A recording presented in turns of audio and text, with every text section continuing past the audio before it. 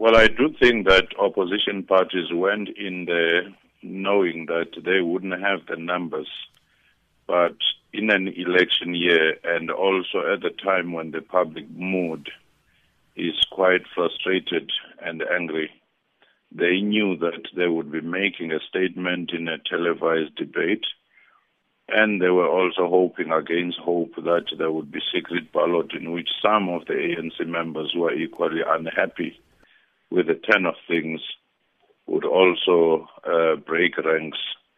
And that was not to be. And also they tried to discredit as much as possible the chairperson, the Speaker of Parliament, who is also the chairperson of the ANC. So in an election year, they would extend themselves. But this was not just about the Constitutional Court judgment. It's an accumulation of many other things, from your Van Rooyen's appointment, the Gupta allegations, and many other things that have come. And it was also the frustration about how the president had entered the fray and also tried to belittle, sometimes ridicule, the whole Nkandla matter. So how long, though, you're saying this is the election year, and how long can the opposition parties carry this? Can this matter really carry them until the elections? Can this be an issue that they play with, the trump card for them in the during the election? And who in the opposition will claim that this is actually their issue?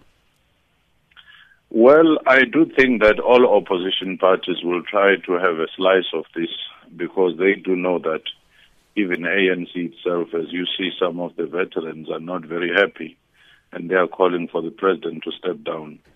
They do know that if the president is the face of the ANC going to elections, that's going to be a plus for them, unless ANC devise a different strategy. They also know that if they go to these elections, the Youth League is in a weakened state, also with some ructions within its own ranks. They do know that COSATU itself is beginning to drift away, SACP is beginning to drift away. So they are hoping that ANC base will not be energized enough, and at most it will simply have people who will be disinterested in participating in elections.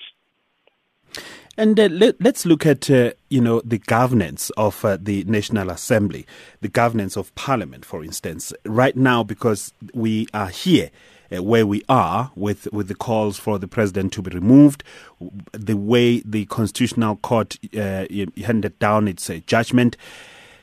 Can we then have this Parliament dissolved, as we heard from General Bantu Olomisa, for instance, but also the disciplinary action that the opposition parties are talking about? Just, from where you're sitting, can you try and make us understand what is going to happen there?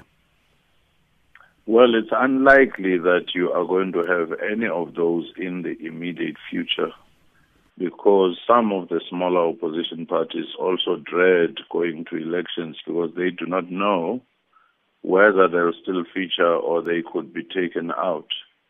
And also, this matter may go back to courts, and courts may not see it as very urgent.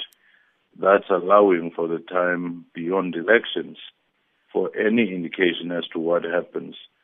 The Parliament is somehow implicated in the judgment of the Constitutional Court, and precisely because of the stance taken by the majority members of Parliament, they may not separate themselves from the judgment and simply single out the president, because it touches on them as well.